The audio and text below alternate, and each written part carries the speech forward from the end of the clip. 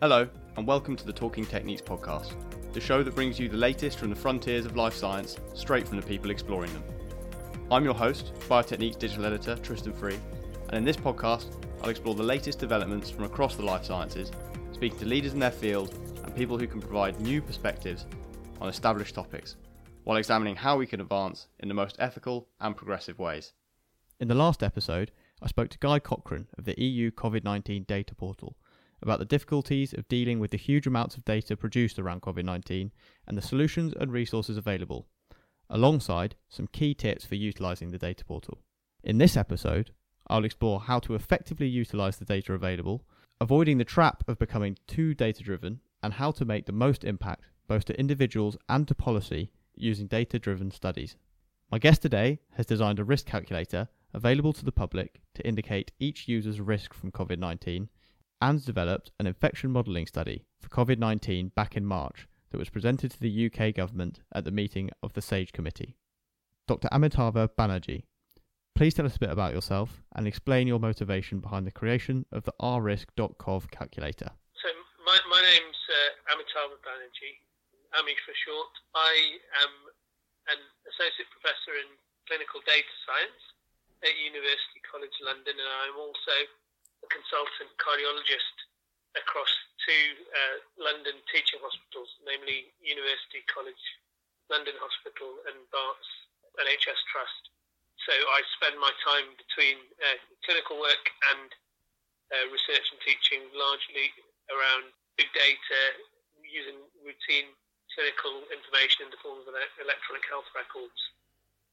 And since the beginning of the pandemic, I've found myself like a lot of clinicians diverted to almost full-time clinical practice, but I also ended up doing some large-scale epidemiology or data science work early on in the middle of March.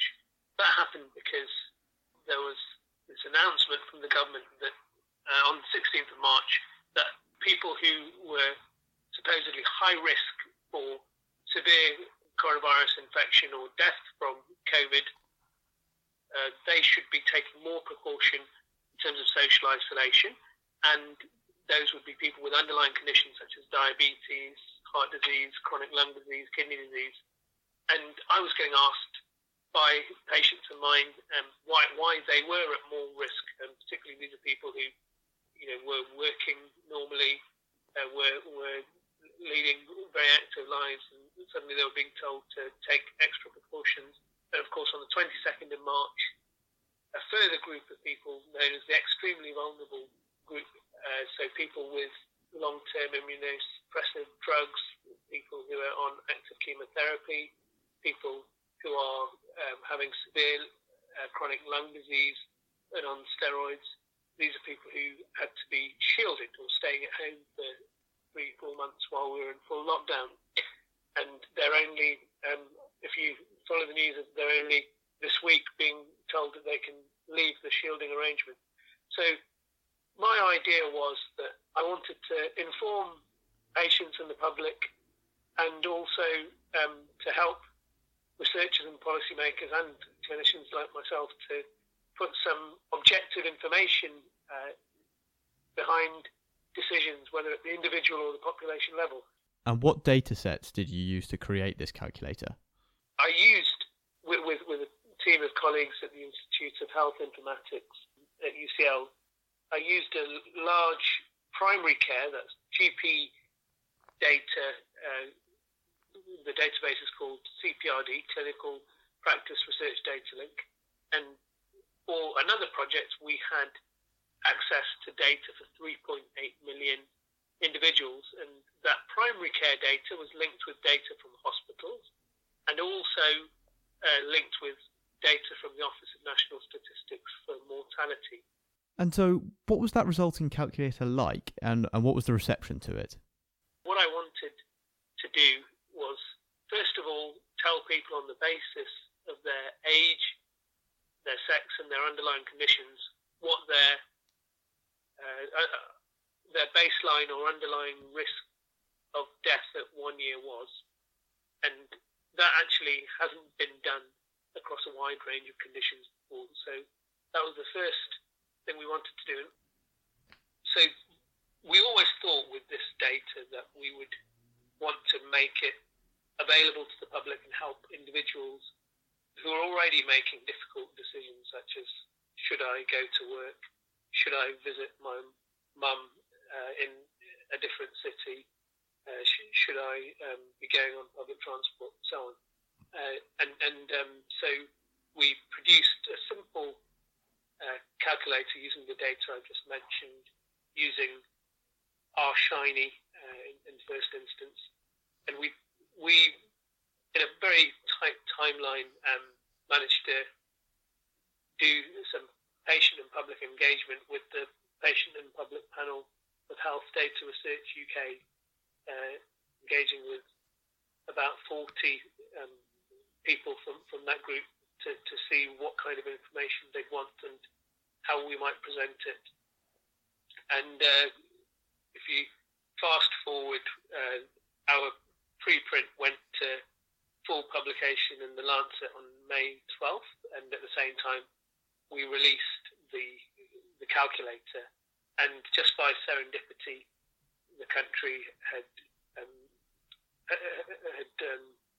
changed in its situation, in that the Prime Minister on the 11th of May had announced that we would be easing lockdown at that time. So these same decisions were being made in a slightly different context, but the information was still needed. That calculator is freely available at a free website, and we had 350,000 visitors in the first 24 hours, which rather bowled us over, and we had a couple of issues with the traffic to start with, and within a week it was over 500,000 and over 1 million users over the next 3 weeks. So what that showed was there's an appetite for this information, and it wasn't just people around the UK, people in different countries as far away as South Africa and India were interested in this simple information which could help people's decisions. So how did you use this data to try and change some of the conversations that were happening around COVID and to inform the UK government's policy towards lockdowns and COVID-19 back in March? Already we knew, and we knew since the very first reports from Wuhan, that 95% of the deaths that happen with COVID happen in people who are either older or have underlying conditions. And so we wanted to somehow predict that extra risk, the so-called excess risk. If you remember, in this country and others, people were saying that people who were already expected to die were dying, that this wasn't beyond our expectation, what we were seeing with coronavirus. And we wanted to show that there was indeed an excess, and we also wanted to show that we should be doing something different in terms of policy, both as a citizen and as a doctor. I was concerned that other countries were entering lockdown more quickly. If you remember, 17th of March, at that time we had 81 deaths related to coronavirus and 1,950 cases of coronavirus. In July, where we are now, we're obviously at well over 43,000 confirmed deaths from COVID, and in terms of excess deaths, it's thought to be in the region of 60 to 65,000. So that was a time where we wanted to show can we influence policy to enter into lockdown sooner. So we did some analyses using that data, which I can go into more depth. But in short, we showed, firstly, that the high-risk group of people is a large proportion, well over a fifth of the population has underlying conditions or is over the age of 70. So that's a significant amount of excess risk in the population. And if you look at just the baseline mortality, it varies based on age, gender, and underlying conditions.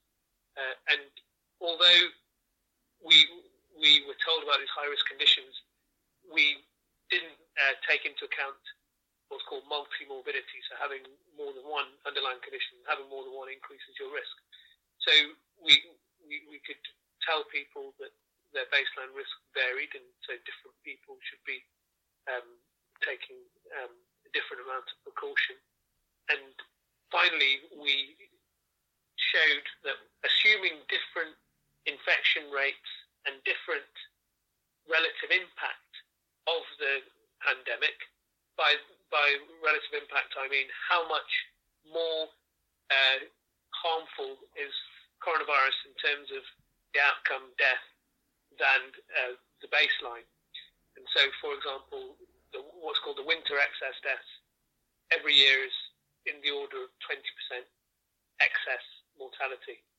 And since then, it's been shown that the excess or the relative impact of coronavirus is more like 2 to 3. So using those assumptions, we predicted at that time that there would be between 35 and 70,000 excess deaths in England at a 10% infection rate. Sadly, our predictions were in the right ballpark. So did that model then get taken on board by the government? That data was seen by SAGE and by the Chief Medical Officer's Office, and we know that it was part of the argument to enter into lockdown the following day, because we released this to preprint on 22nd of March, and the UK entered lockdown on the 23rd of March. So going back to those, the data sets that you use, so the primary care data, the Office of National Statistics data, the 3.8 million people's information, what were some of the methods or techniques that you used to analyse and interpret that data? And did you encounter any challenges in sort of bringing that data together and making it function alongside each other, or was it all quite compatible? So I'm fortunate in that I work in an Institute of Health Informatics at UCL, where we are quite experienced and have access to this data for other projects, and now for this COVID-related work. We're part of a broader network of institutions within Health Data Research UK. So there's both people and resource which is experienced at looking at this data. Now, there are 3 or 4 primary care data sets like this in the UK, and the UK, because of its universal healthcare setup, is fairly unique in having this kind of real data linked across different settings. So we were able to access that, and just by luck, I had access to data for a different project. So access was not a problem, although you can argue that 3.8 million is 5% of the UK's population. In a public health emergency, you might argue we need to have better access to data more quickly. There's not time to be going through the usual lengthy approvals, and it's not business as usual. So could argue that in order to get really representative analysis, you want more data and want it more quickly. But that's a separate discussion, perhaps. In terms of analyses, I would say what we did was mainly in the realm of quite simple epidemiologic analyses. Firstly, we used the data to find people with these underlying high-risk conditions. So we used known electronic health record phenotypes for conditions from diabetes and different cancers to chronic lung disease and kidney disease. And we worked out the Kaplan-Meier estimates for 1-year mortality in the first instance. And then we made assumptions, as I said earlier, to look at the infection rate. So we took the lowest level of infection rate related to a policy of full lockdown or suppression, which we we said was 1 in 100,000. We went 1%, 1 in 100, 1 in 10.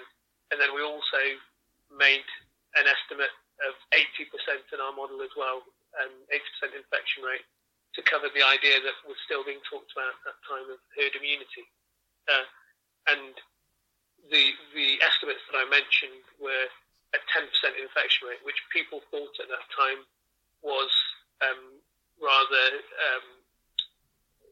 exorbitant, that was unlikely. But of course, seroprevalence studies have proven that it's at least 10% at peak in places like London. So that was probably accurate. The model was fairly simple. There was no advanced data analytics in terms of machine learning or such like, which we do in other projects. I'm quite familiar with. This was designed to be a much quicker and more pragmatic piece of work. And that 80% model, what were the figures at that? If infection had gone to 80% when the idea was to pursue herd immunity? So at worst infection rates and at the highest relative impact, we would be in the hundreds of thousands of deaths. So if you say that every year we have between 500 to 600,000 deaths, that's what we expect to see in England, and anything above that is what people have called excess deaths. So you would expect to see hundreds of thousands of excess deaths if the infection rate were allowed to rise. When conducting those modelling studies and using the huge amounts of data that you're having to process and analyse, do you have any advice or tips for best practice when conducting these kind of studies to get the most out of your data and to produce those sort of clear, actionable results? Yeah, I think what this whole experience and project has shown me and shown others as well is that we've somehow got obsessed with the idea of big data and advanced data analytics and machine learning, and we've become very data-driven, data-centric, technology-focused, but actually where we should be and want to be, particularly right now, is centred on patients and people. And this all came from a question from a patient of mine that got me thinking in it originally. And I think, going forward, we must strive to answer the questions that need answering rather than using the data to show off our latest toys. There's a difference. And that way we can be most relevant to both patient care but also helping policymakers. I would urge us as a research community to think where we can use our skills and resources best to inform those decisions. And I think in terms of data, this was pure luck that I had access to data early. In reality, getting access to this data, even in the current scenario, can take upwards of a month.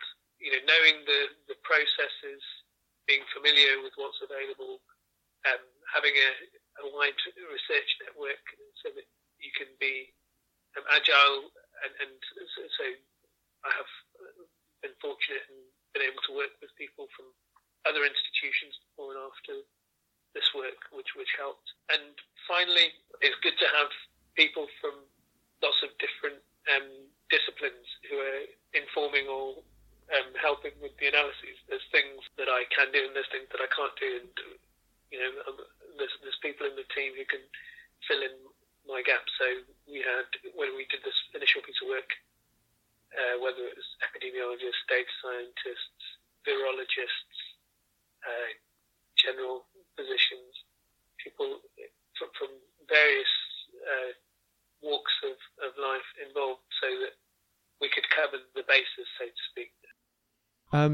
And if you could ask for anything to allow researchers or clinicians say to make the most out of the amount of data that is available on COVID-19, what would it be?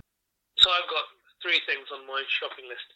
First of all, I think that we must use the plus points of what we have. You know, if you're in other countries such as the United States, you don't have national representative data that's linked across and possibility of using it. So the fact that it's difficult or so difficult to get hold of and still, even with people working heroically around the clock, push forward the ethical approvals, it's still challenging. And so we need to recognise that this is different to the usual scenario. This is a public health emergency. We can't go into it blindfolded. And so, you know, research and data access should be prioritised. Secondly, I would ask that we should think of a pandemic of this scale as beyond infectious diseases. So we've been doing a lot of follow-on work around both the direct effects due to coronavirus infection, but also indirect effects on other areas of healthcare because of the strain on the health system, because of changes in people's behaviours and so on. And in a disease and a pandemic of this scale, we need to think beyond just our values in infectious disease, and we should be thinking about access to data for other diseases as well, so that we can, for example, make sure that people with cancer are treated promptly. Thirdly, I would say that we need to make sure in a kind of mixed economy where different people are doing testing and there's private providers coming in and out to do testing, we need to make sure that that data is accessible, because both on the clinical and the public health practice side and on the research side, we're working blindfolded if we can only see parts of the data. I just wanted to ask, so back in March, the modelling study that you conducted obviously massively impacted policy and was, as you say, part of that decision to go enter lockdown, and that was a case of policy following the science. Do you believe that the UK government is still largely directing its policy around science? And with the sort of release and repeal of a lot of the lockdown measures at the moment, do you think it's still closely following the science and studies provided by people such as yourself, or do you think it's going slightly more off-piste at the moment? Regardless of what I say, I think it's clear from the historic record and what's happening right now that unfortunately we haven't been closely following the science. I say that because we weren't the first country to be affected by a long way, and we already knew at the beginning of March, you know, if not earlier, that early lockdown testing and tracing were the bedrock of a public health response to coronavirus, and that could keep the deaths down, and we didn't act on that. So that's regrettable. I would say that we also have throughout seemingly done things that are exceptional rather than following other countries and other lessons. And following the science can be, you know, following modelling studies, which is what ours was, but it can also be following the real data from abroad or around the country. And we haven't always done that, and I hope that is changing. And finally, I say that, you know, following the science means that the science changes and keeps moving, but we need to have real-time data in order to fuel that. And still, we haven't got a universal, anywhere near universal testing and tracing framework as we ease lockdown. So I'm afraid that we're not following the science. So we're in a situation where we have a lot of science that's being done in the UK because, unfortunately, we've had a lot of cases and a lot of deaths. I would rather, as a researcher, have had less data available because this was a rarer occurrence for people to die of coronavirus. But that has not been the case. So now that we are where we are, we need to make sure that we are far better prepared for second waves and the coming months.